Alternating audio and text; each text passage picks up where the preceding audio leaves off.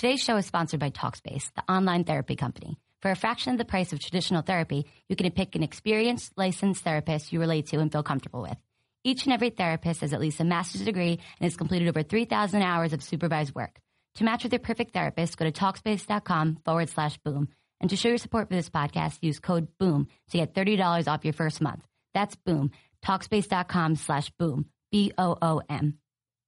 Hi, guys. You are Locked on Falcons, and I'm one of your hosts, Aaron Freeman. I'll be joined shortly by my co-host, Alan Stirk. Today's episode is sponsored by SeatGeek and BetDSI.com. We will be previewing the upcoming Week 14 matchup between the Falcons and the Los Angeles Rams. We're inviting a pair of guests on who can provide some insight into the 4-8 Rams. The first one up is Frank, the WWE Clown. He'll be followed by John Canton, who is the editor of TJRWrestling.net. Both of these guys are probably more famously known for their wrestling insights, but they're lifelong Rams fans and can provide a lot of insights into the team. We'll also be talking a little bit about Robert Alford's new contract extension, so stay locked. You are Locked on Falcons, your daily podcast on the Atlanta Falcons, part of the Locked on Podcast Network, your team every day. SeatGeek is the smartest, easiest way to find tickets for football games that you want to see up close in person this season. There's nothing like being in the stadium for the biggest plays, and with SeatGeek, it's never been easier to get those guaranteed seats you want for great value. I have the SeatGeek app on my phone, and it's by far the easiest way I've found to shop for tickets. I can be anywhere, and with just a few taps, I can instantly find seats for this weekend or any game this season. Earlier today, I was eyeballing some tickets for a Pitt UNC basketball game at the end of January. I know that with SeatGeek, I'll always get the best deal on every ticket because SeatGeek price compares by searching multiple ticket sites. Prices definitely vary depending on where you shop, but SeatGeek will always find the lowest price available. SeatGeek also wants to help you get the most bang for your buck. That's why every ticket on SeatGeek is given a grade based on value. You'll immediately see any underpriced seats and be able to find the best deals that fit your budget. Plus, every ticket on SeatGeek is backed by their 100% guarantee, so you can shop for tickets on SeatGeek with confidence. Best of all, our listeners get a $20 rebate off their first SeatGeek purchase. To get your $20 rebate, download the SeatGeek app, go to the settings tab, and click add a promo code. Enter the promo code LOFalcons. That's LOFALCONS. SeatGeek will send you $20 after you've made your first ticket purchase. Don't forget to download the SeatGeek app and enter promo code LOFalcons today. All right, Alan. Let's start things off talking about this Robert Alford contract extension. Surprising news today that the Falcons decided to extend Alford. I know I have been basically banging the table for the last 18 months since we had the B team, the infamous B team episode that you did not appear on in the offseason in 2015, that Robert Alford would probably not be a Falcon in 2017. But clearly I was wrong. Well, I think a lot of people are wrong, so don't feel so special. Okay. So, yeah, it was very surprising, though, given that there's obviously been rumblings, well, maybe not within the organization or within sources, but just how the landscape is going in Atlanta, given that defensive line has looked in shambles for the majority of the season, and given that Desmond Trufant is most likely going to be paid handsomely, so the fact that Alford got re-signed, it's an interesting move. Look, it's hard to be against signing or re-signing a good player, because obviously we've been pro-Alford from the beginning. You just have to wonder where their priorities lie. Obviously, I don't think they're going to go away from Trufant. I think they're going to make it a priority to re-sign him, but they have a lot invested into the cornerback position, but they're not the only team. I know everyone wants to talk about the Seattle model, but you could say that maybe Atlanta's going to try to follow the Denver model. Obviously, they have Talib and Chris Harris, who are paid quite handsomely, and then you have Bradley Roby, who I don't know if he's going to be a free agent this season, but probably the following season, because I assume his rookie deal has to be up soon. Yeah, but I think because he was a first-round pick, they get the fifth-year option, so I think he's probably got at least another 2 years left on his contract before they have to pay him. Point being, I think Denver invested quite heavily into their cores, and obviously comparing Denver and Atlanta is not possible given the differences in their front seven, and obviously Denver's defense playing at a unbelievable level still. So who knows what the dichotomy was behind this move, but maybe Atlanta's just trying to find that stability at the corner position. I know some are worried about Jalen Collins' status, but I don't know, maybe they have a long-term option. I know, Aaron, you want to get into potential free safety options within the cornerback group? Yeah. I think, I think you said a lot there. First, I think it's interesting. You look at Robert Alford's deal. It was a 4-year, $38 million extension with $21 million guaranteed, according to, the Ian Rappaports and Adam Schefters of the world. So probably pretty accurate. That's pretty much the same exact deal that the Raiders gave to Sean Smith this past offseason. He got about $15 million guaranteed at signing, but then there was another $5 million that sort of kicks in next season. So it's really $20 million. And so it's interesting because, I would more compare it to sort of the Raiders model because they just gave Emerson an extension. They paid all that money for Sean Smith. And interesting enough, the Falcons and Raiders are both trying to borrow a page from the Seahawks, who sort of famously did not fork up the cash to pay Byron Maxwell last offseason or 2 offseasons ago. And it's interesting that two sort of teams that are derivative of the Seahawks have decided to not sort of copy their style by going cheap at the other cornerback position. I think in terms of Jalen Collins' potential, I don't think this move should have that much of an impact on it. I do think probably more than likely Robert Alford's contract is going to be structured in a way that the Falcons can get out of it in 2 years when he'll be like 31 years old. And that's going to be at the same time where Jalen Collins' contract expires. So if Jalen Collins plays at a high enough level over the next 2 seasons that he merits himself getting a long-term extension, then I don't see how this contract shouldn't prohibit the Falcons from basically saving some money, dumping Alford, and giving that money to Jalen Collins from that point moving forward. But as for, corners moving the safety, I do think there's much more plausibility of maybe we'll get to see Brian Poole play some safety next year. People forget that he did play some safety on the 3rd string this preseason, behind Robinson Therese and behind Ricardo Allen. And I think if Alford, Collins, and Trufant are entrenched as the 3 main cornerbacks going into 2017, which is feasible, then maybe Poole will kick over and compete and push everybody's favorite Falcon safety, Ricardo Allen. I don't want to compare Brian Poole to Robert McClain because I think Poole has more upside, but I do remember in 2012 when McClain had his lone productive season, I was not annoyed, but I was a little questioned by the whole process behind drafting Desmond Trufant, Robert Alford, because obviously they had Asante Samuel. I thought they were going to re-sign Brent Grimes, but that's a whole other discussion. Yeah. And I was just wondering, I was like, what are they going to do with McClain now? Because you got obviously Asante, and then you have Desmond Trufant, and then obviously Alford's a 2nd-round pick. At some point, they're going to have to use him, and then what do you know? Asante retires the following year, or just drifts out of the league, I guess we could say. So I guess we just have to wait and see what Collins and Poole and what their careers turn out to be.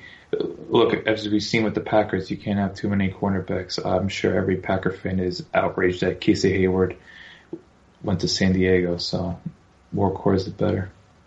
Yeah, I think the McClain comparison between Brian Poole is pretty spot on, honestly. I don't really quite buy that Poole has more upside than McClain. Maybe Poole winds up maintaining playing as a competent nickel for longer than McClain, who basically had that one good season and then sort of sporadically had a couple of good games thereafter over the next 2 years.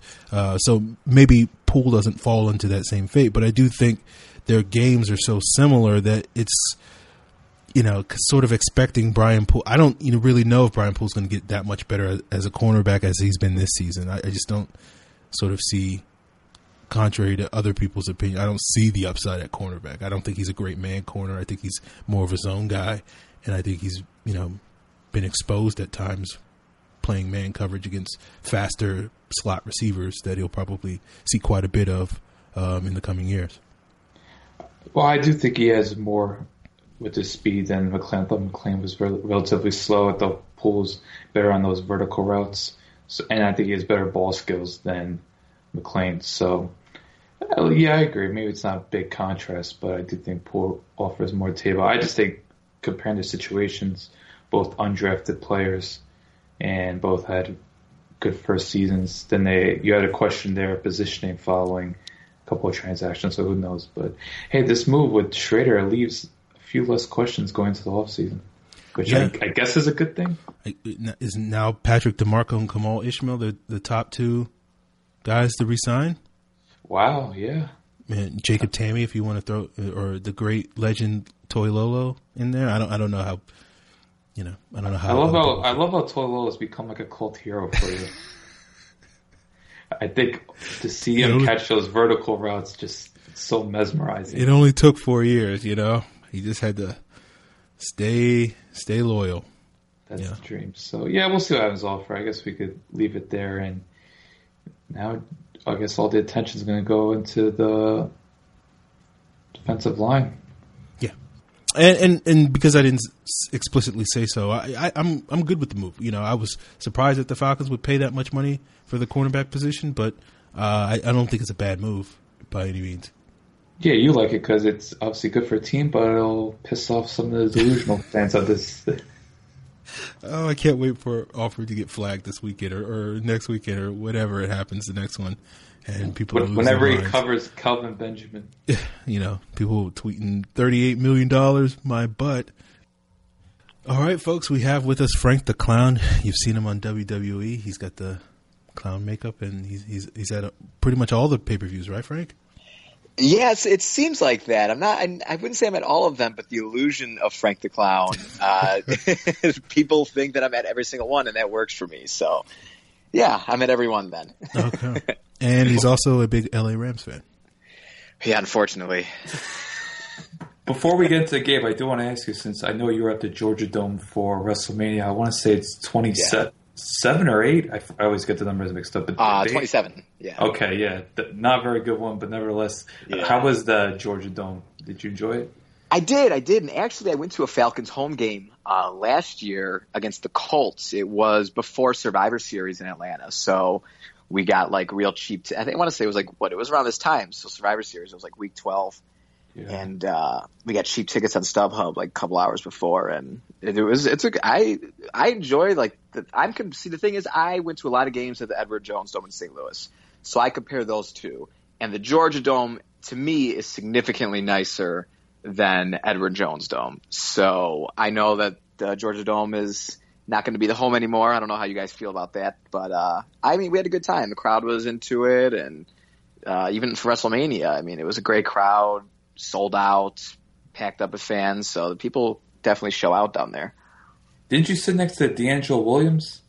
At that WrestleMania, I did. That was actually the first time I met him, and now we have like a weird quasi friendship for 7 years now. But yeah, literally sat next to him and his dad. Wow, that's crazy. Aaron, you want to start this up? Yeah, let's talk about this upcoming Falcons-Rams game. So. I guess, Frank, how big a hammer to your soul was it when you heard about the Jeff Fisher extension? Oh, man. So here's my thing. I've really been on board with Fisher and Les Snead for years now. I don't know if I talked myself into it, but I wanted to believe in the direction they were going in because they accumulated a lot of talent in a short period of time. So I'm like, okay, well, the talent is eventually going to pay off. But now, the last probably year and a half or so, it's just been such a worn-out welcome for Fisher specifically. And to reward – now, I know they said the contract was already signed in the preseason. It didn't leak till week 13. That's unheard of, first off, in this day and age. It's just it was such poor timing. And, I know some people in the LA media are still saying that, well, it depends how the season ends up and blah, blah, blah. And he gets a free pass because of the relocation. It's it's been 5 years of losing football. He would have gotten fired from any of the other 31 teams. No questions asked. If you don't win for 5 straight years, you're gone. Even 3 years. Some guys get 1 year and they're gone. So it did hurt my soul. He's suppressing the team so badly. It's just mind-numbing to me how they can think it's a good idea to keep him around. Okay. Can't even find his challenge flag. What is this? And that's such a perfect, that was the perfect representation of him. I was sitting there watching him of course, dude can't find his challenge flag. Come on.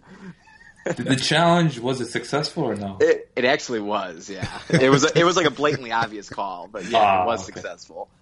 You just see the headline: Jeff Fisher outsmarts Bill Belichick. Right. But I want to ask about Jared Goff, because obviously the offense is pretty conservative. Offense line's a bit fragile. What have you made his progression so far? So the talent's clearly there. He's got the arm, and what he really shines best at is the like intermediate throws. And the Rams don't throw enough of them. That's the problem. Like, they settle for the dump offs, they settle for the 2-yard Todd Gurley runs, they settle for the Tavon Austin failed bubble screens. Like, that's what they do. So I think the key is going forward for him. Like, I've liked what I've seen. I knew the Patriots game was going to be a disaster for him. That for any rookie quarterback, that was going to be tough. But he answered the bell in New Orleans with that really good first half, and then they just went into shell-shocked mode when they were getting outscored pretty badly. And even his first game against the Dolphins, he didn't make any mistakes. So really, he's not making any huge mistakes. He's had a couple tips. I think he's thrown 3 interceptions. I want to say 2 of them have been tipped. So not really. They're off like Lance Kendricks' stone hands. But I think the big thing going forward, going to next year, he gets his reps now as much as he can. Then you really got to get him a coordinator that can open up the offense and make him feel more comfortable and play to his strengths. Because right now, it's just such a vanilla offense, and the offensive line is just awful, and there's no running game, there's no threat. So it's not a good situation for him to be in, but just the reps alone are going to help. Yeah, I thought people were very critical of his debut because playing quarterback at the rain is so problematic. Like, you look at Derek Carr against the Chiefs, which game's about to happen in an hour. Like, they couldn't move the ball, and Oakland's offense is one of the most talented units in the league. So I thought they were pretty critical of him there. But yeah, and it never rains in LA, and I'm like, of course, poor kid gets his first start and it's raining. I'm curious, sort of watching the Carson Wentz's of the world and Dak Prescott's get off to the start that they have gotten off to in their careers, and then just sort of waiting for Jared Goff to get his opportunities. Sort of how has that sort of emotional roller coaster? Because it would seem that you trade up for the number 1 pick, you're going to get, he's the quarterback of the future, and then they put him on the bench. And then you have to wait like basically more than half a season before you really get an opportunity to see him. Right. How does that feel? I can't even imagine that. So, I mean, going into training camp preseason, it was pretty much a toss-up who was going to get the start. And, I mean, honestly, Keenum outplayed Goff in the preseason. He was more comfortable, and I was 100% on board with starting Keenum week 1. And honestly, Keenum didn't play horrible for the times, for whatever, the 9 games, whatever he played, but I went to the Lions game, the Rams and Lions game, I think it was week 8, and he threw for like 350 yards. It was insane to watch, but he made 2 huge key mistakes, interceptions at the absolute worst times, and that's what held him back, and you just never felt like you had a chance to come from behind and win with him behind center. So I was okay with him starting from the start, but then obviously the thing is, Wentz would have never played if Teddy Bridgewater didn't get hurt, and then Bradford gets traded. And then the same thing with Romo doesn't get hurt, Prescott doesn't play, so the pressure wouldn't have been there. But then once you saw that developing, and Prescott's been awesome, and Wentz has cooled off now in the past couple of weeks. But to see Case Keenum when he was clearly struggling then mid-season, and you're still holding off on him, Goff should have came in right after the bye. It was they were coming home against Carolina, which was a winnable game, and they just tried to Keenum out there again, and another disaster. And you could have made an argument to start him a couple weeks before that, but the deed's done now. We won't see any more of Case Keenum, I hope. And Keenum's a really good backup. Like, I would love Case Keenum as my backup, but to watch him for 9-10 weeks and know that you're hopeful superstar quarterback sitting there on the bench it was quite frustrating. Yeah, that play against the Giants where they tried running up fade to Quick. I made a few days ago. I said it was like a pop fly. The ball was in the air. I did not know when it was coming down, and Quick made no effort to break it up. It was just like, that's the epitome of the Rams offense. Right? It's funny because I was in California for that game. So that game was in London. I woke up at 4:30 in the morning California time. was on like 2 hours of sleep, and I was like, why did I wake up to watch this crap? This is like girlfriend sleeping. She wakes up to me like just cursing out Case Keenum when he threw an awful double covered pass to Tavon Austin, like a 40-yard downfield bomb. Yeah. And I'm like, out of all people, you're throwing into double coverage. And it was a 1-score game. It wasn't like this is out of reach. This game was very much, you had a chance to win. And he just bombs it up 5'8" on a good day, Tavon Austin. And oh man. And then that quick play was just like the insult to injury. And actually, I think 2 plays prior to that. So on second down, they threw to Mike Thomas, who is a 6th-round rookie who has a total of 0 catches on the year. They threw to him in the end zone. It was in the red zone. They're like on the 8-yard line. Then the next play, they threw to Bradley Marquez, who's an undrafted free agent from last year, who has about 7 catches on the year. I'm like, that's the Rams. In the biggest times of the game, they're throwing to 2 schmucks in the red zone. And when their season is really on the line, like they were 3-3 going into that game. Like they walk out 4-3, they're feeling good. Oh man. That's going to be frustrating because I think they were 3-1. They just beat Arizona. Arizona's being pegged as these Super Bowl contenders. Like they had some momentum behind them. I'm not sure if anyone's really buying, but when you start 3-1, that's a big deal. And that's the thing, because the Rams were never ever under Jeff Fisher more than 2 games over 500 at any point in his tenure. So when we're sitting at 3-1, I was drinking the Kool-Aid. I was in just because I wasn't used to it. I really fell for it, and I knew at any time the wheels could fall off. But the schedule they had following them beating Arizona on the road was super favorable. And they won 3 straight. So they won home against Seattle, at Tampa Bay, home against Arizona. Those are 3 good teams. Or away Arizona. Those are 3 good teams. And we had the Bills coming to town we were looking to go 4-1. I'm like, okay, that's a winnable game at home. And then we had Detroit on the road and then the London Giants game. So to me, I was like, oh, we should win 2 of those 3. We should win the home game against the Bills. I think we should. And at the time, the Lions weren't looking good. I'm like, okay, well, the Lions and the London games are weird, so I'll give that to the Giants. We're sitting at 5-2 in the bye. This is great. And Seattle was still kind of starting slow, and Arizona was starting slow. I'm like, we could be onto something. And sure enough, Jeff Fisher happened. So I'm curious, why do you think the wheels sort of fell off? Is it the coaching? Is it the quarterback play? Is it just the talent, the hit its ceiling? Or is there anything that you sort of look at that says, if this hadn't happened, or if these things hadn't happened, we'd be that 5-2 team, or and certainly better at this point in the season right now? Right. Yeah. It's tough to pinpoint on one thing. The Rams are like my golf game. Like all 3 phases are never working at once. So it's like the Lions game. Okay. They get about 400 yards total offense. They score 31 points and they lose. And the defense plays awful. And then the week after they held the Giants to 14 points or whatever, but they held the Seahawks to 3 points and they held the Cardinals to 10 or 13 points. But then against the Lions, we give 34 when we score 31. So it's one of those things where if the defense is playing well, the offense is playing awful. And if the offense is playing well, which is far more rare, the defense is playing awful. The one thing you count on is Johnny Hekker, the special teams. Oh, yeah. He is a thrill to watch. He really is. Like, I get excited to watch him punt because I know we're going to punt and we're going to punt often. So I'm like, oh, Johnny, we're going to get that field position, though. I got to look forward to that. But, yeah, I feel like it's the coaching. I think it's the play calling on offense because it's like Gurley run up. And I respect that they try to get the run going with Gurley. I get it. That's what they should do. But it's week 13, it's week 14. It's done. It's not going to happen.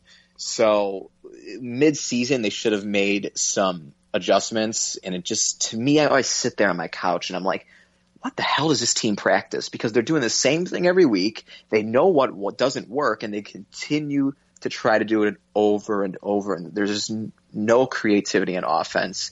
The defense takes a lot of risks, a lot of unnecessary risks. And there was a couple injuries, too. Robert Quinn was out for a few games. Michael Brockers was out for a few games. Trumaine Johnson was out for a few games. And those are big blows, especially Trumaine Johnson on the outside, our best cover corner. We had Troy Hill in there, who was an undrafted rookie, and they're really picking on him in those games. So the injuries, the play calling, and just the stubbornness of the coaching staff, I think are really the main reasons. Yeah, when I saw T. Hill, I thought Ty Hill returned to the league. I was like, wait, he's going to come back? What? I have a Ty Hill jersey, I swear to God. Wow. I swear. I bought one like whenever he got drafted in 2006, and he had like 4 or 5 interceptions his rookie year. I was like, oh, yes, we got ourselves a keeper. And he was gone in like 2 years. You played for the Falcons for, what, 7 games, Aaron? Yeah. And Steve Smith ate him alive. Horrible games. He had like burner speed. Like he ran like a 4.28 at like the combine, and I was in love with him. But he was just god awful. Yeah. One of the more underrated storylines here, it's not getting enough recognition, but man, I've been really enjoying Kenny Britt's emergence. What do you think of it? Yeah, he's been the best offensive player for us by far. Him and Aaron Donald, I would say, are the 2 best players on the team this year so far. The thing is, we've just desperately needed – the Rams haven't had a 1,000-yard receiver since I want to say – I could be wrong, but 2006, one of Torrey Holt's last years. And I don't think we've had anybody over 750 yards since then. So he's really been a nice surprise. And the thing is with Kenny is the talent's always been there. He was a first-round pick. He's had big years in Tennessee, but he was always having off-the-field issues, and he was a little injury-prone, and it just seemed like that he got lazy sometimes. And really, he's the leader of the offense, I would say, and very vocal, very passionate. You can see him on the sidelines. He's always really into it, and he's a big, physical, fast receiver. He's exactly what you would want. And he's been super consistent all year. Like every week, he's going to get a ton of targets. He's got 5 or 6 touchdowns, which is for a Rams receiver is unheard of. And without him, I don't know how they move the ball into the opponent's territory at all. They do it very little, but I mean, he's been awesome, no doubt about it. And so I'm hoping he comes back. I think he's got a player option, but he'll get paid either way, and he deserves it. Yeah, it seems like Tavon Austin's contract should go to Kenny Britt. It's true, and I was okay with the Tavon contract at the time because people underrated him a little bit last year. He accounted for right around 1,000 total yards receiving and rushing and 10 touchdowns. And that's a very limited club. I think, only a handful of players get 1,000 yards and 10 touchdowns. So just because he's not your prototypical receiver, but this year, again, it's the play calling where they haven't gotten him involved. Some games, one game a couple weeks ago, he had 18 targets or something, but he had 9 catches for 60 yards. So he just says right there, they're just throwing him the ball 5 yards and just hoping he does something with it. It's just last year they got him out on more reverses and they were working and the screens were working better. But yeah, the money that they're paying him really could go towards something else. And they didn't need to give him that big of an extension at the time. They could have let him prove it one more year, but it is what it is. Now, I'm curious, what are your thoughts going into this week's game with the Falcons? Now, the Falcons are pretty beat up. I don't know if you're up to date on their injuries, but it doesn't look good for Julio Jones playing this week. It doesn't look good for Mohamed Sanu. Their left tackle, Jake Matthews, is probably going to be out, and this might be a week that Robert Quinn is expected to come back. So I'm certainly Matt Ryan's not looking forward to that. Do you feel like the Rams defense with the beat-up Falcons offense, which is the number 1 scoring offense in the league, but the Rams have the defense to sort of keep this a low-scoring game and allow Goff and Gurley and Britt and Austin to have an opportunity to sort of win one of these low-scoring defensive battles? Yeah, I was just messaging Alan last night, and we were saying it could be one of those weird 7-9 Rams games where it kind of screams trap game a little bit for the Falcons because the Rams are at home and they're a little bit different of a team at home. The record doesn't reflect it, but the crowd still feels, we'll see on Sunday, but the crowd's still been showing up and it's a pretty raucous place to be. So with the injuries and the thing about the Rams, and another frustrating thing is they're the healthiest team in football. They don't have any big starter. They don't have any starters that are out for the year or anything. Not a single starter from week 1 is out for the year. And still for the defense, the defense is, aside from those middle of the year, those couple of weeks, they've had a couple injuries, but it's the defense is at full strength. I think Quinn's he just had he has to clear the concussion protocol. So the thing about the Rams, they can get after the quarterback. And especially when you're down some offensive linemen, especially on the left side, Quinn, Aaron Donald, they're going to hit Ryan. They might not sack him, but they're going to definitely be in his grill all day. With Sanu and Julio, especially Julio being possibly out, the threat of the pass game, I know Gabriel's been emerging for you guys and everything. And I know you got Aldrick Robinson, but none of those guys are going to strike fear into the Rams' hearts. And the Trumaine Johnson, he can normally equalize your best receiver to an extent, and then normally people will attack EJ Gaines, and Joyner in the slot's been really good all year. So really, if the Falcons don't establish the run right off the bat, the Rams are going to really get after the pass rush, and that could spell a couple turnovers for the Falcons, and it could become one of those weird games. And I keep waiting for that Todd Gurley breakout game, and it hasn't happened yet. I know.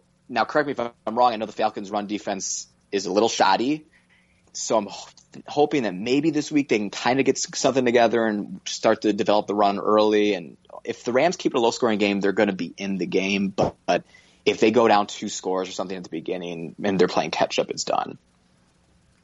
I think one of the more underrated storylines is Matt Ryan going up against Greg Williams. Obviously, Greg Williams was in New Orleans all those years. Yeah. Fortunately, didn't end too well, but I would say Greg Williams, I would assume, knows a lot about Matt Ryan. He still brings a lot of blitzes, right?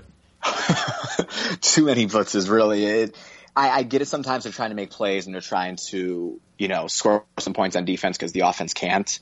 The points haven't been there on defense. They have 1 defensive touchdown this year, and the turnovers really haven't – honestly, the sacks and the turnovers haven't been there like they should for the Rams. The Rams are getting a ton of heat on the quarterback, but they're not finishing these plays, and it's cost them sometimes. So Williams loves to bring some exotic blitzes on 3rd down especially, and 3rd and long. And 3rd and long, the Rams struggle so bad. I just can't tell you how many times it's been 3rd and long, and they've given up a huge back-breaking first down. And then it's you can just almost feel their spirits leave them after they give up that long 3rd down. It's but yeah, as I was saying, the Rams give up so many 3rd and longs constantly, and once they give up that 1 3rd and long, then their back's kind of breaking, their spirit's a little broken. I'm they're giving up points on this drive. So if they stay out of that and they don't give up those 3rd and longs, and they bring smart blitzes at opportune times to get to Ryan, because the Rams love bringing in LaMarcus Joyner to blitz off the from the corner slot. They love bringing in a safety, TJ McDonald, Maurice Alexander. Get an extra guy in there. Alec Ogletree, Mark Barron are super, super athletic and super rangy, and they can get to the quarterback real quick. So, but if Ryan makes those quick decisions and finds, Hooper or whoever in the middle of the field for a hot route, then you can have some success against the Rams. I saw one play against New Orleans that just bogged my mind. It was 3rd and 17. They ran an all-out blitz. Breeze finds Ingram on a screen. Yep. He had to get away from one defender. He literally walked into the end zone. How does a 3rd and 17 happen? And Ingram just walks into. I couldn't believe my eyes. There was nobody within sight of him when he caught it. I was like, oh my God, what are they doing? Then that was the play where Fisher and Greg Williams were shown on the sideline, bickering at each other. It's on 3rd and 17, what do you expect? It's going to be a draw, a screen, or yeah, sure, they're going to take a shot and try to get a first down, but you can play the side, you can play to that, you can play the sticks. But the Rams just chose to, inexplicably bring 7 guys and not account for the running back out of the backfield. And Ingram, who's always been known as a good pass catcher, just goes and literally walks into the end zone. The blockers were going down the field, and they had no one to block. They were just looking for someone. They really were turning their heads left and right. There was nobody there. So I think Williams gets really blitz happy sometimes, and he wants to really force himself on the offense and be look, this is what we're doing. We're going to be physical. We're going to be fast. We're going to put pressure on you. But again, if those quick decisions happen and you call those right plays, the Rams really can get caught for huge yardage. That's interesting that Fisher and Williams are going at it, because there was a time where it was a weekly vine of Sean Payton and Rob Ryan just having these shouting matches at each other. I wish we saw that with Williams and Fisher. But. Right, it's like Dumb and Dumber yelling at each other. Aaron, you got anything else? Or? No. I mean, I guess I gotta ask you how I went to Pitt, so I'm a big Aaron Donald fan. Oh yeah, is now that Gurley hasn't been doing what he was expected to do. Is Aaron Donald basically the only joy, and obviously Johnny Hekker, the great Johnny Hekker. Is Aaron Donald the only joy that you're getting out of this season at this point? Yeah. I love watching. I do love watching when the defense is on. They're really, really fun to watch, but they're not consistently on. One of the guys who is Aaron Donald. To me, and I know like Pro Football Focus backs it up, and that's not the end all. But if you watch the games, and because a lot of people don't know who he is still, he's a defensive tackle for the Los Angeles Rams. Like they don't get on national television, they don't get a lot of exposure. But when you go and you watch, and even the stats don't even lie. I want to say he has 5 or 6 sacks for a D tackle. It's very good.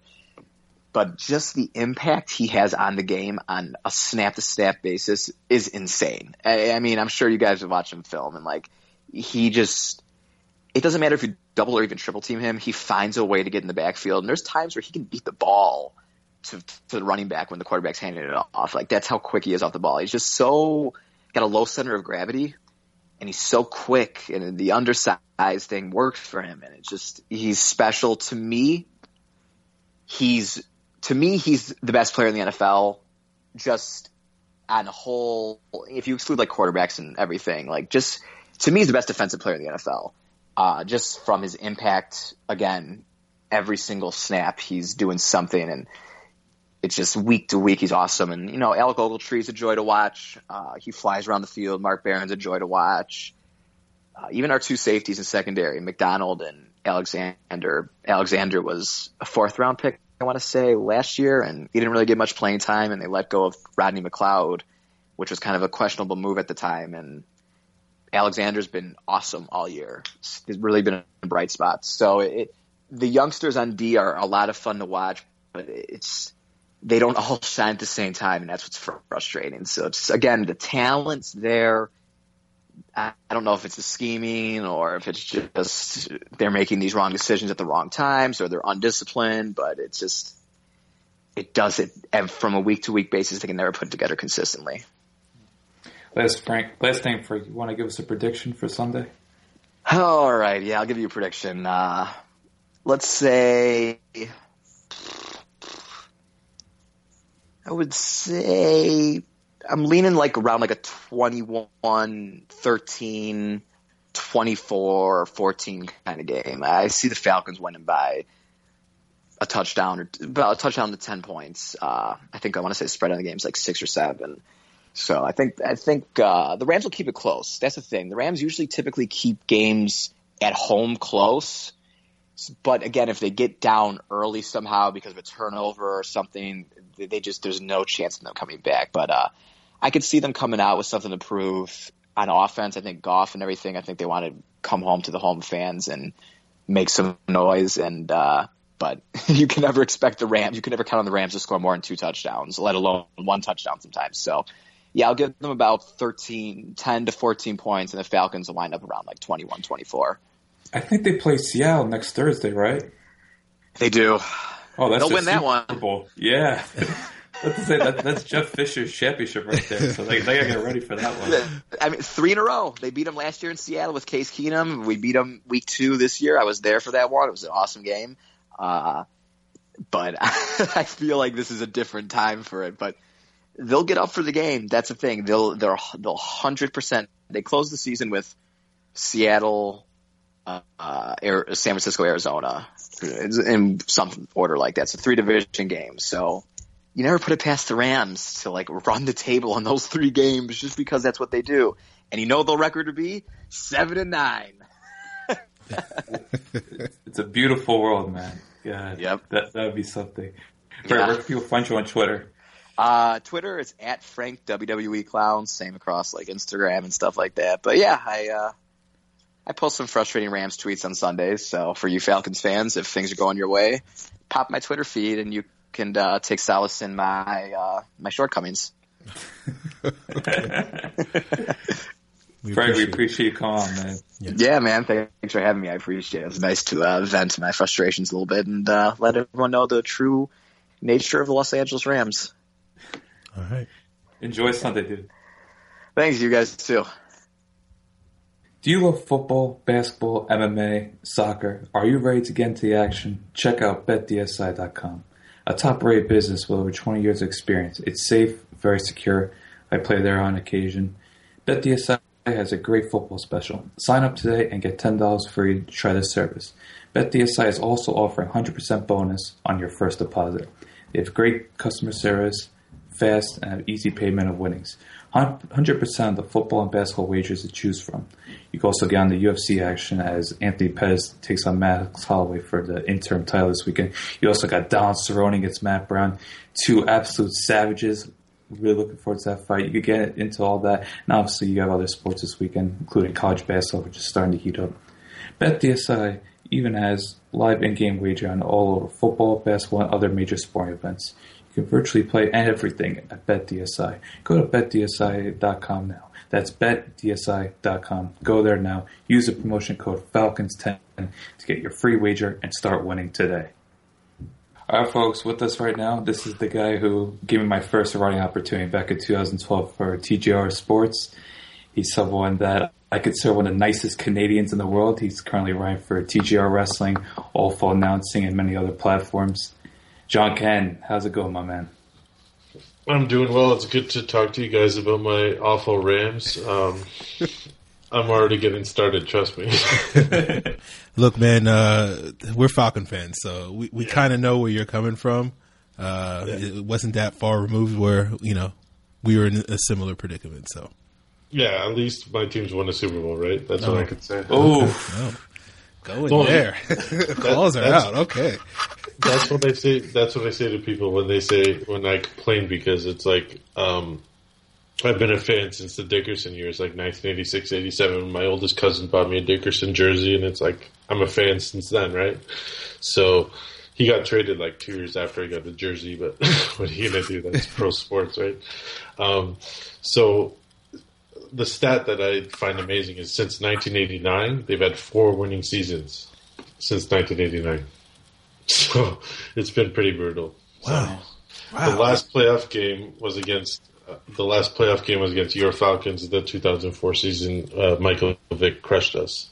I remember he got like 150 rushing yards or something. I watched that game in college. I was very drunk. I went out to it. I enjoyed it. Yeah, that was 2004, and so I know a lot of people. Alan knows I wrote about wrestling on the internet, so I've got a pretty big following and stuff. So I see fans from different teams. Like Buffalo will be like, "Oh, at least your team won a Super Bowl," and they haven't made the playoffs in 17 years. And Cleveland, we know they got a lot of pain. Detroit has one playoff win in the history of the Super Bowl era. So there's some worse franchises, but in a lot of ways, in the last 25 years, the Rams, other than the 4 years of Greatest Show on Turf, it's been pretty bad. Okay. I did not realize it was only 4, and the fact that 2 of those years your team went to the Super Bowl, that's pretty amazing. Yeah, and they should have won, and I'm still mad that Dick Vermeil cried and retired. Alan knows my rants. Alan has heard my rants many times over the last 5 years. Don't get me started on Super Bowl 36. I'll just go on a swearing rant. Yeah, we try to get Eric Dickerson on because we gotta get listens, but we opted for you, John. Yeah. Yeah, the Fisher and Dickerson story is hilarious. It seems like every day there's something with Jeff Fisher. It's weird. Like, do you guys realize they were 3-1 this year? I'm like, it doesn't even feel like the same season. Yeah, we just spoke to Frank about that, and look, they beat Arizona, Seattle. Those are pretty huge wins. I know they're known for winning in the division, but it still means something. Yeah, I mean the 9-7 win. They won 9-7 twice this year. It's funny. Like, how does that? Or 9-6 or whatever it was. So yeah, the 2 craziest stats this year are the Rams are 2-1 when they don't score a touchdown, and the Falcons are 4-0 when Julio is under 40 yards. Those just makes no sense. That's weird. Yeah. Wow. But go ahead. No, I just want to start. I want to ask you about Todd Gurley because obviously, look, the supporting cast is not very good. But at the same time, I just watched something with Bucky Brooks and Daniel Jeremiah, and they kind of pinpointed Gurley's vision issues, inability to break away from defenders. Do you notice that?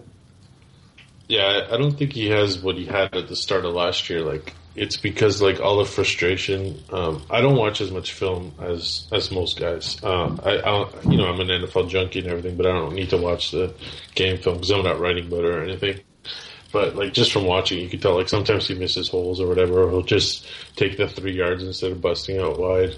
Whereas in his first 10 games last year, like he was amazing. Like I watch him, and I mean I watch Marshall Faulk, I watch Eric Dickerson, I watch Steven Jackson. So there's been a lot of good Rams running backs, obviously, and now I hope he doesn't become Steven Jackson, where it's 10 years of no playoffs. That would suck. So yeah, he's definitely lost some of the, I don't know, vision maybe I guess is the right word. Like he just doesn't seem to find the holes anymore. And granted, there aren't that many holes for him either. Yeah, I just wonder if he's not in panic mode, but he just anticipates a linebacker coming at him and he just tries to get the 4-yard gain rather than actually open his eyes and see what he could do. Yeah, I think one of the last games, he got like a 25-yard run, and it was like that was the longest run of the year. And it's like, really? Like he's such a good player, and it's very frustrating. And I mentioned Steven Jackson. I mean, he the only year he made the playoffs was his rookie year, 2004, and they still had Falk then, so he wasn't every down back. But he had such a good career. I think he got 10,000 yards or something. And he never made the playoffs. And I'm like, they wasted such a good potential career because they couldn't do anything else. And I just don't want that for Gurley. And, I don't know what's going to happen with his career and how they're going to go forward because they don't have any receivers yet. And it's been, 10 years, I think, since a receiver's got 1,000 yards. And that was Torrey Holt back then. So it's been a long time a lot of pain. Oh, man, you're not behind the resurgence of Kenny Britt. I've been a fan. Well, he's a free agent. So there's on the Rams website that I visit, Turf Show Times, they have a Fire Fisher shirt, by the way, for sale. It's selling pretty good. There's chatter about like Kenny Britt, do we re-sign him or do we let him go? And it's like they paid Tavon Austin $10 million a year to do nothing, which is one of the worst contracts I've ever seen, to be honest. And like, who would have paid him even close to that? Somebody may have paid him 6, but not 10. Like, come on. So I don't know what they're going to do with Britt. Like, he's okay in small doses as a second receiver, maybe, but I don't know. He's nothing special. I could see him, though, scoring like a 30-yard jet sweep against this Falcons defense. Aaron, I know you're dreading it already. I am. Yeah. It's rough. See, I don't know what they're going to do on Sunday because, like you guys said, like they get up for some opponents and then they get down. And at home, sometimes they look really good. And then at other times they look bad. Like that Miami game they lost was terrible. Like they're 10-0 all game. They lost 14-10 in like the last 4 minutes. Like it's one of the worst losses I've ever seen. Carolina, too. Like I watched most of that Carolina game, and they locked up Cam. Aaron Donald was brutalizing him. And it's that offense with obviously no more Case Keenum at least. Yeah, well, the one game against the Giants, the one that was in England, like I think he threw like 3 or 4 picks, but 3 of them were like off drops, and it's like, so is it the quarterback's fault? And they were in the game the whole time, so it's like, Keenum wasn't that bad. Like they were 3-1 with him at the start of the year, but I'm glad Goff's in there at the same time, but. I don't know. They got so many holes, and then you don't have draft picks to build forward. So what are you going to do now? Yeah, it's not a rosy picture. Do you feel like with the offense, is it just across the board, the team, at all the positions where the team just doesn't have enough talent, or I look at the Rams offense and I see Gurley, I see Goff, I see the receivers. I just sort of look at their offensive line as sort of a crutch. Do you sort of feel the same way, or do you feel differently? Yeah, it's been bad for a while. I think the offensive line's the biggest issue. The only guy I like is Havenstein. I don't know if Frank mentioned the O-line at all, but like Havenstein's the right tackle. I think he was second round last year. Greg Robinson, he's the left tackle that was number 2 overall. Was terrible. Leads the league in penalties, I believe. He did a little bit better last game. I saw Pro Football Focus had him rated really high for once, so that was pretty rare. But I mean, there's a lot of issues with the O-line and most of the other guys. Like they haven't signed a good O-lineman. I can't remember when. So, like, it's funny because when I think back to that Super Bowl team in '99, they signed Adam Timmerman, who was a left guard from the Green Bay Packers from when they won the Super Bowl with Favre and everything. And that was a huge splash, like in free agency. And they had Orlando Pace. It was his 3rd year, and that was the core of the whole line at that point. But now they just can't seem to sign anyone. And Because you know what? They have to pay the defenders because the defenders are really good players, as you guys know. Like Tremaine Johnson, what's he getting, Alan? Like $15 million right now? He's franchise tagged. Yeah, he's franchise tagged. He's going to get $15 million this year, and he's going to, you're going to have to pay Aaron Donald about $20 million probably.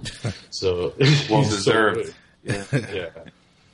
I have a buddy that kind of likes the Rams. He's like, we should have picked Odell Beckham. I'm like, yeah, but you picked Aaron Donald instead, so you can't really complain. Yeah. Aaron, you already mentioned he actually went to Pitt, but yeah, I want Aaron. Don't get on your high horse. You love Pitt too much. Oh, you love Aaron Donald? That's good. Yeah. Did you think he'd be this good? I just want to ask you because I don't watch college that much. I do watch college a fair bit, but I don't watch specific teams necessarily because I live near Toronto, so I don't have a team. But did you think he'd be this good in the NFL? No, I honestly knew he would be good. I knew he would be a very good player. I didn't think he would be within 2 years be arguably the best defensive player in the entire league. Like, yeah. I don't think anybody can think anybody's ever going to be that good. So.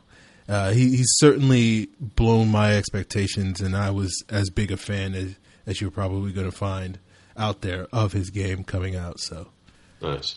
Yeah, I mean, like with J.J. Watt, J.J. Watt wasn't number one overall, but I think people knew he'd be really good because he's just gigantic and athletic and stuff. But yeah, with Donald, I guess the rap was he's too short, right? He's only 6 feet or 5'11". Yeah. But yeah, he's a lot of fun. Robert Quinn hasn't been healthy the last couple of years. 2 years ago, he was or 3 years ago, he was like 18 sacks or something. Like, he was incredible, but he hasn't been able to be healthy. So losing Chris Long was kind of a blow, although he's been injured too. But I see him making plays in New England. Like, as soon as New England signs him, I'm like, oh, great, here we go. He's going to be good again. I don't really miss Laurinaitis. Ogletree's a good middle linebacker, but he does miss some tackles here and there. But Mark Barron, I really like him. He's kind of like the third safety, a second linebacker kind of thing. They got a pretty good defense, obviously, but some games they've been ripped, like the Saints. I think the Saints just kept throwing 10 to 1,500 passes all game. Like, they were just consistent, just destroyed them. So that's the thing. It's such a hard team to figure out. Like, they're not consistent at all. Do you think they're still feeling the loss of Janoris Jenkins? I know Jenkins was extremely inconsistent, but he's having a really good year in New York. Yeah, he was pretty good last year, I think, because the contract was coming up, so he knew he was going to get paid and everything, so he tried harder. That's just the way sports are. Yeah, he's having a good year. I think they miss him. I think Tremaine Johnson's a better player overall. I think I read that they're going to try to have Tremaine cover Julio most of the game, which is smart, but I think, the Falcons are better, obviously, so we'll see how it goes. But I think they definitely miss Jenkins to a degree, but they couldn't afford him, like I said, because they know that they're going to have to pay Donald and Ogletree and Quinn. Quinn got paid, I believe. So if you pay 5 or 6 defenders over $10 million, but the stupid thing is paying Tavon Austin $10 million, which was totally unnecessary. I just one of the worst contracts I've ever seen. I look at the defense line. You obviously Quinn and Don Bell. So you got Brockers, Easley, William Hayes. Like, this is a youth that should take over games, but it hasn't really happened. They do pretty good, but against the run, they're like, I think teams just double team Donald, and it's like the rest are good. Like, Brockers is okay, but he's not a difference maker. Like, feels like you could probably stick an average guy in there and he'd be just as good. But they've done well in the draft in terms of defense, but in the offense they've done terrible. And it's like the same Jeff Fisher, Les Snead regime just got a contract extension after 5 years of this. So what's going on? I don't know. Well, I maybe there's a little bit of good news for you, John. It doesn't sound like Julio Jones is going to play this week. Oh, really? Yeah, the team hasn't closed the door on it, but knowing the way they sort of talk about injury news, would you agree, Alan? It doesn't seem likely that he's going to play. It's sketchy, but Quinn keeps saying they're optimistic. So, look, given that Snead is most likely going to be out, I think they want to have at least one big wide receiver in there, regardless if Julio can even break or not in his routes. Okay. Yeah, I mean, losing Julio, I mean, helps the Rams obviously keeping it close. Like, I think the Rams could win. I'm not going to pick them to win, but I don't know what they're going to do from week to week. I think the big issue, though, is that Jake Matthews is likely out. And like Aaron, we've been talking about, him against Quinn would have been a good matchup. Now, Tom Compton in there, who struggled against Holly. I think that's the big concern, because Quinn could still take over games. I saw him against Seattle earlier in the year, and, man, he stripped Russell Wilson pretty easily. Yeah, the way to beat the Rams, like if you can complete the short passes and the intermediate passes, then they're vulnerable to those. I think if you throw deep, they're pretty good at defending those. Like I don't remember getting beat deep very often, but the middle like crossing routes, they get killed on those all the time. So, but you got to get the ball out quick because, like you said, Quinn and Donald and those guys can bring the pressure big time. So, I asked Frank about this. Are you a fan of Greg Williams' blitz scheme, or are you kind of sick of him? I mean, it's nothing special. I think the personnel's good. I think the play calling is average. It doesn't seem like he blitzes more than most teams, because the D line's good, so you don't have to blitz as much. But I don't know, like the games where they win 9-7, it's like, yeah, great job defense, and then how do you give up 40 points to New Orleans? You know, shouldn't happen, right? So I don't know. It's tough. It's funny because.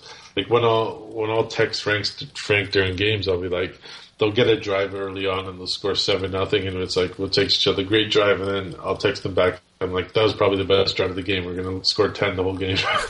So that's kind of what you expect. It's been like that for so many years now. Now I do want to ask you about the quarterback, young Jared Goff. What have been your thoughts on his progress through these first couple of starts and sort of the expectations for the rest of the season? Yeah. The thing is, I think people are hard on him because it's like, okay, if you're pick number one, you got to start. But if you're a junior, what is he, 21 years old, I believe, when he got drafted. So, I mean, that's pretty young. I don't really mind him sitting on the bench for half a year. And then I know the O-line's really bad, so it's like they're trying to baby him. Like it's like, okay, get the ball up quickly. So he's throwing a lot of short passes. What I'd like to see is see him throw deep more and throw more down the field, because I know Hard Knocks doesn't necessarily reflect the team exactly, but he was making a lot of pretty throws on that show, especially like, you know, back corner, like, you know, corner routes and stuff like that. That's what Kurt Warner loved doing to Torrey Holt, the post and then go to the corner, but I miss those days. And I just kind of wish they let Goff like unleash. Like Tavon Austin is one of the fastest guys in the league, and he never runs deep routes. It's like, what's the point of having him? Like all he does is run reverses and stupid slants or whatever. And they throw it to Britt and Quick more downfield, and they're not even fast. They're just tall. So it's like but they don't throw downfield to Goff. So to answer your question, like I would like to see them gun it down the field a little bit more and try to push it. And because it's like, okay, if you throw an interception on a 40-yard deep ball, who cares? It's like a punt, right? So at least wing it. What do you have to lose, right? That's the Eli Manning special. At least they'll do it. I don't mind it. Yeah, I think this is the week where I want to see Goff really express himself, because this is Falcons defense we've been talking for weeks, and it's a pretty dismal unit. And if the Rams can't open it up here, I don't think you're going to see it for the rest of the season, given the rest of the schedule. Maybe against San Fran, but San Fran, I don't know if they're a professional football team at this point, so who knows. But I think this week you want to see what he could do, try to get quick and Britt going. And even Lance Kendricks, I know you look bad hands and all, but tight ends okay. Yeah, tight ends eat up the Falcons a lot every week, it seems to be. Yeah, John, we have a running joke. If you're in a slump or you need a spark, as long as you play the Falcons, you'll get that spark. So, yeah. If you're expecting, this might be a big girly game, this might be, whoever's been disappointing you this season, there's a decent chance that they'll go off against the Falcons this weekend. Well, that's what I thought the Saints were going to be, right? And the Rams did nothing against them. So, granted, this is a home game, so maybe it'll be more comfortable. Like, Gurley hasn't gone off once at all this year, like a 100-yard rushing game. So, I think with the Falcons, like, I don't watch every game like you guys, but I watch them a fair bit. I watch everything in the NFL, and at least Vic Beasley seems like he's a good player, right? Like he's going to be something special, maybe. Yeah, him and Havenstein should be a good matchup. Yeah, because I see Beasley making a lot of plays, and I know you guys lost Trufant. That kind of sucks, but hopefully for your sake, they get in the playoffs and everything like that. I picked Tampa to make the playoffs for the year. That was my bad team to make the playoffs pick this year. So I'm kind of a better too in terms of over under win totals and stuff. And Tampa was one of the ones I'm going to get right, so that's good. Okay. NFC is pretty hectic. Like, who knows with Washington and all that. Yeah. Aaron, we should also probably mention, so you have Beasley against Havestein, but then you also have the White Freeney against Greg Robinson. Yes, that's going to be, Havestein might have a shot against Beasley, just because how small Beasley is. It's sort of like if you can get your hands on him to a certain extent, you can sort of slow him down. But there's no chance that Greg Robinson is getting his hands on Dwight Freeney, I can tell you. Well, they benched Robinson 2 weeks ago, and then last week, I swear, he had a good game. So we'll see. Maybe it woke him up. Physically, he's got the tools. Yeah. Just what percent of plays does Freeney play? Like, what percent of plays is he on the field? It went up last week. I don't remember what the exact number is. It's going to go up now because Adrian Claiborne, who's probably the other really good pass rusher, isn't healthy. I think for the season, it's like around 35% or something like that. But you'll see him in the nickel packages with Beasley. I think it'll be more this week. Yeah, the Rams I know are more run-oriented teams, but honestly, on third downs you'll see Freeney.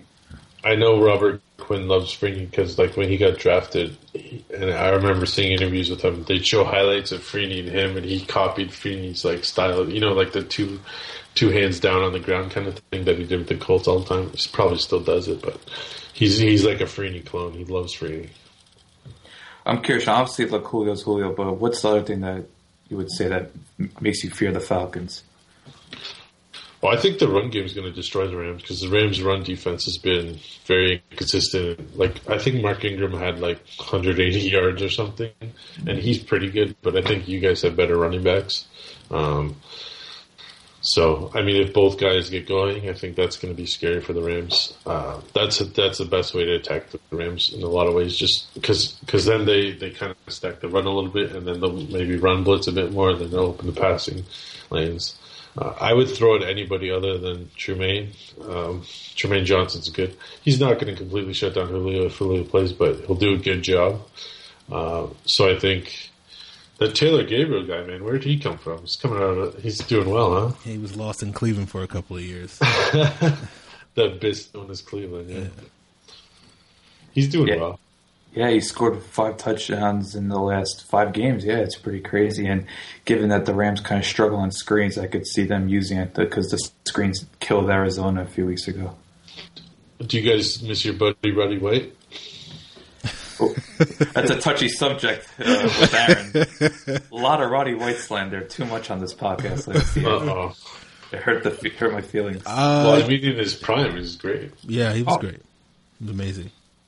But, yeah, just last year he couldn't move, and then he was kind of going off on Kyle Shanahan, and now Kyle Shanahan's, besides Josh McDowell's, probably the most interesting. I think teams are probably going to go after him. If they can't get McDowell's, I would say Shanahan's the second biggest option. Yeah. It reminds me of, Bruce and Holt when they were near the end, but Bruce went to San Fran and Holt went to Jacksonville, so I didn't really get to see them that bad, but it's the worst when your favorite guys or your longtime guys are there and they're just not the same anymore. But you can't admit it, But oh well. Yeah. But I'm happy for the Falcons' success. Pardon me? No, I would say it happened with Andre Johnson, but then he got out just in time. Yeah, for sure. Yeah. That's something. That's the hardest thing for a lot of players, right? Or a lot of teams, they don't want to let guys go and stuff. Except the Patriots, they seem to let guys go at the right time every time. Yeah, it seems that way. Or too soon in some cases. Yeah. Yeah, I always say with older receivers, not everyone could be Steve Smith or Larry Fitzgerald. I think those two set the bar pretty high. Yeah, Larry's stats are pretty impressive. I'm very much Holt and Bruce should be in the Hall of Fame and everything like that, but I think Larry Fitzgerald's obviously a Hall of Famer. But I still say Holt and Bruce should be in at some point. I would put them and Warner in together. Well, if you could string a highlight tape of all of Isaac Bruce's games against the Falcons, he killed them. Even when the Rams were like, I remember in the mid '90s when the Rams were bad, like he was still putting up like 150-yard games against the Falcons. It was ridiculous. Yeah, he was picked in '94 in the second round, and then they moved to St. Louis in '95. And I had an Isaac Bruce jersey in the old blue and yellow days, so I still have it, but it obviously doesn't fit me. But he was my guy. I loved Isaac Bruce, and total opposite of a lot of receivers today. Like him and Holt never said or did anything to stand out, and I think maybe that hurts them in the Hall of Fame in a lot of ways because Bruce got a game-winning touchdown when they won the Super Bowl. Like the game was tied, the 2-minute warning happened, and he caught an 8-yard touchdown pass. And it's like, how is that not celebrated more as one of the best plays in the Super Bowl? Because the game was tied. So, anyway, the tackle happened, so that's all people talk about. That was in the Georgia Dome, by the way. Yeah. So I remember that because I went to WrestleMania. Yeah, I went to WrestleMania 27, and I was like, "This is the building the Rams won the Super Bowl." I was so happy. I forgot because we asked Frank. Yeah, I asked Frank about because I know he was there. So yeah, you were at the Georgia Dome. Obviously, the show wasn't good, but did you like the venue? It was a nice setup. It was the only time I've ever been in Atlanta. And yeah, it was a nice setup because they had that building, and then the convention center was right there, and then the NBA, the Hawks Stadium was right there. So everything was right there in a nice area of downtown kind of thing. So it was a nice setup because you could use the same parking lot for everything. So that was good.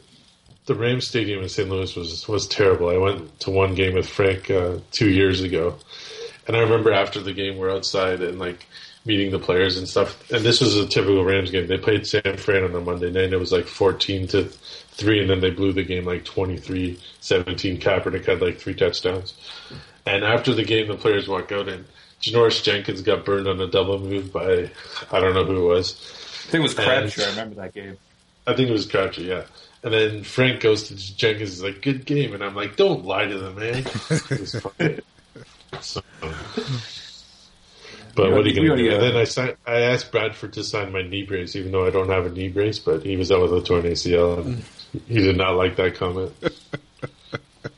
Cold-blooded Rams fan. This is what happens, man. You lose for 10 years in a row, you become cold-blooded.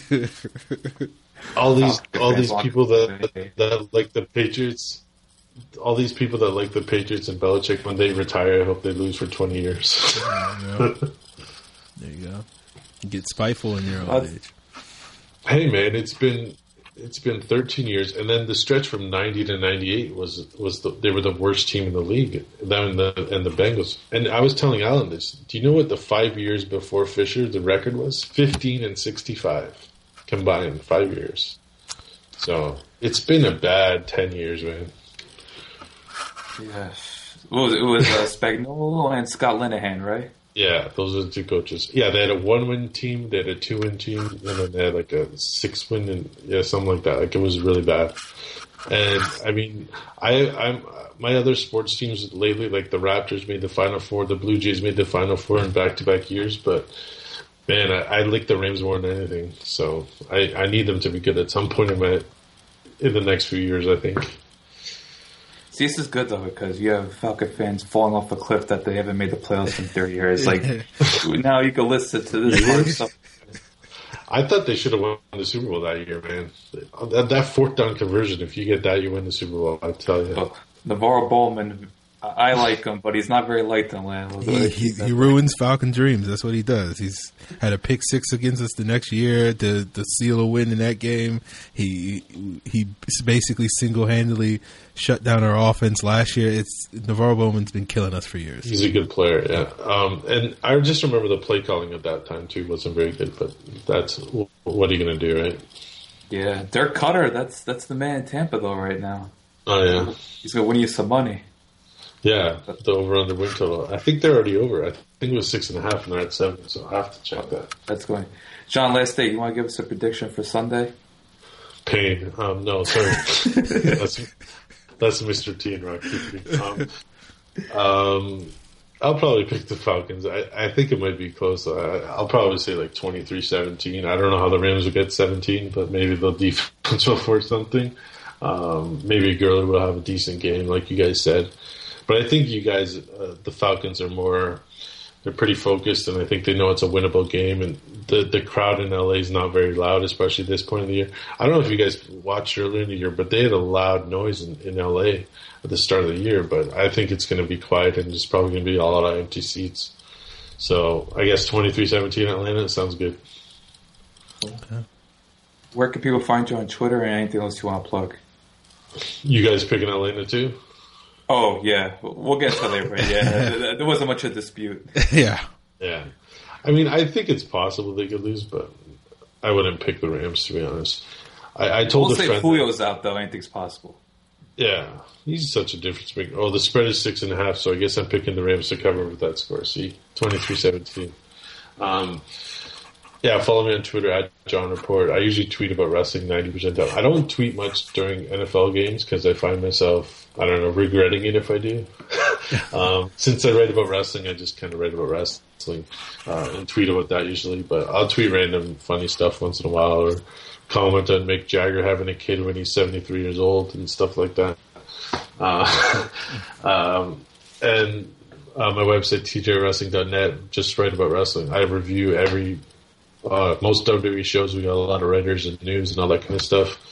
And at thecomeback.com and awful announcing also. So that's what I'm doing. And check my Facebook if you're on there. There's a lot of hijinks, as Alan knows, all the time. What would have been great was if we had you on like a month ago, you could have promoted all your Canadian tweets after the election. Oh, yeah. Thankful for not being in America, for sure. Hey, man. At least you guys give me the NFL, so that's all I like. People ask me about the Canadian Football League all the time. Let me get this out of the way. And I'm like, do you watch the Arena League? I'm like, people are like, no. I'm like, well, it's the same thing, then. I watch the best product. I don't want to watch guys that got cut by the Cleveland Browns 3 years ago. No offense to them. It's nice, though, that like the CFL exists because it's been around for like 100 years, and these guys can make a living. It's not great money, but people do watch it. So what else are you going to do in Saskatchewan? Fair enough. You can't dispute that. John, it was a pleasure having you on. Hopefully they somehow play next year, maybe in the playoffs, who knows, but yeah, we could always dream. Yeah, absolutely. Good luck to your Falcons. Alan, you're a good friend of mine. I always root for them to be successful and all that. So I hope they find a way to keep going. The defenses to pick up a little bit, but I think they're on the right track.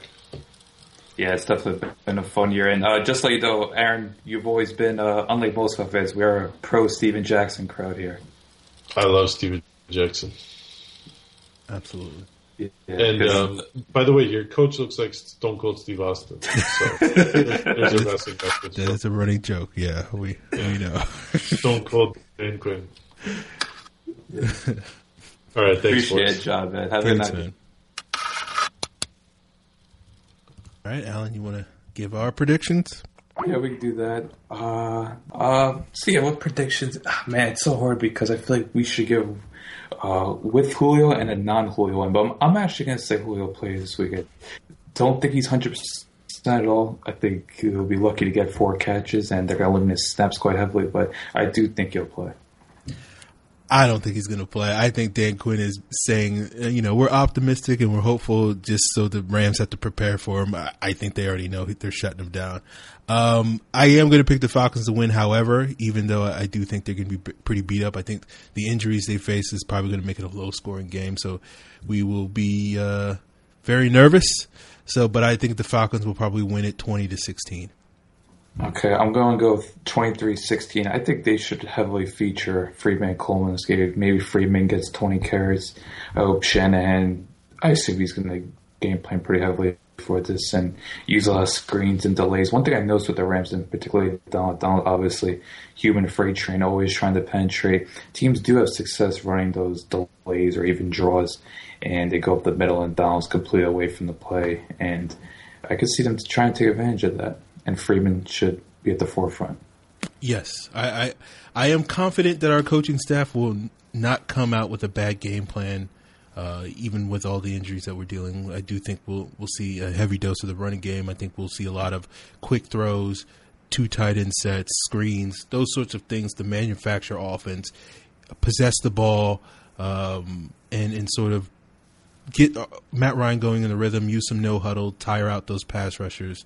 It hasn't been usual that I can feel confident that the Falcons will generate a good game plan, but I do feel somewhat confident. You mentioned the stat, 4-0 in games where Julio's going to have under 40 yards because I don't think Julio's going to play. I think, hopefully we can get that record to 5-0. The great Mohamed Sanu did play in all those games, might I add. What, he had like 3 catches for 25 yards in those games?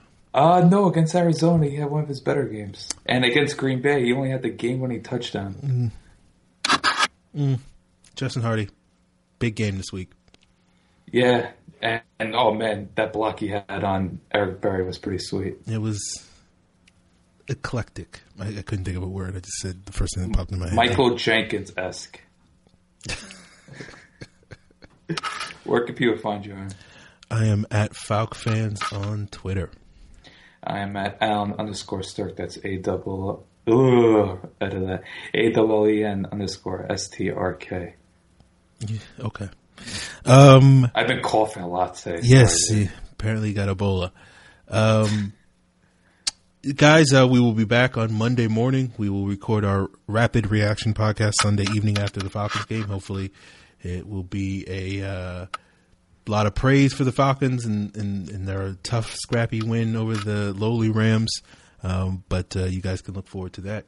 And then we'll be back next week with probably, I think we're planning on having a Rams guest again to talk with us on Tuesday's show to sort of recap this game, and hopefully we will be talking about how dominant the Falcons were, and as opposed to the surprising upstart Rams. So that's what you guys can look forward to next week. Cool. All right, everyone, enjoy your weekend, and we'll be back on Monday morning. You are Locked On Falcons, your daily Atlanta Falcons podcast, part of the Locked On Podcast Network. Your team every day. What you doing? Ran out of space on my phone, so I'm deleting some stuff. Bye, singing dog. Bye, goal. I pronounce you. Bye, wedding ceremony. Stop. At Metro PCS, you get 2 free phones with twice as much memory. Really? Don't say bye to your memories. Switch to Metro PCS and get 2 free LG K20 Plus phones with 32 gigs when you switch 2 lines. Metro PCS. Wireless. Figured out. Coverage not available in some areas. Sales tax not included in phone price. Excludes numbers on the T-Mobile network. See store for details and terms and conditions.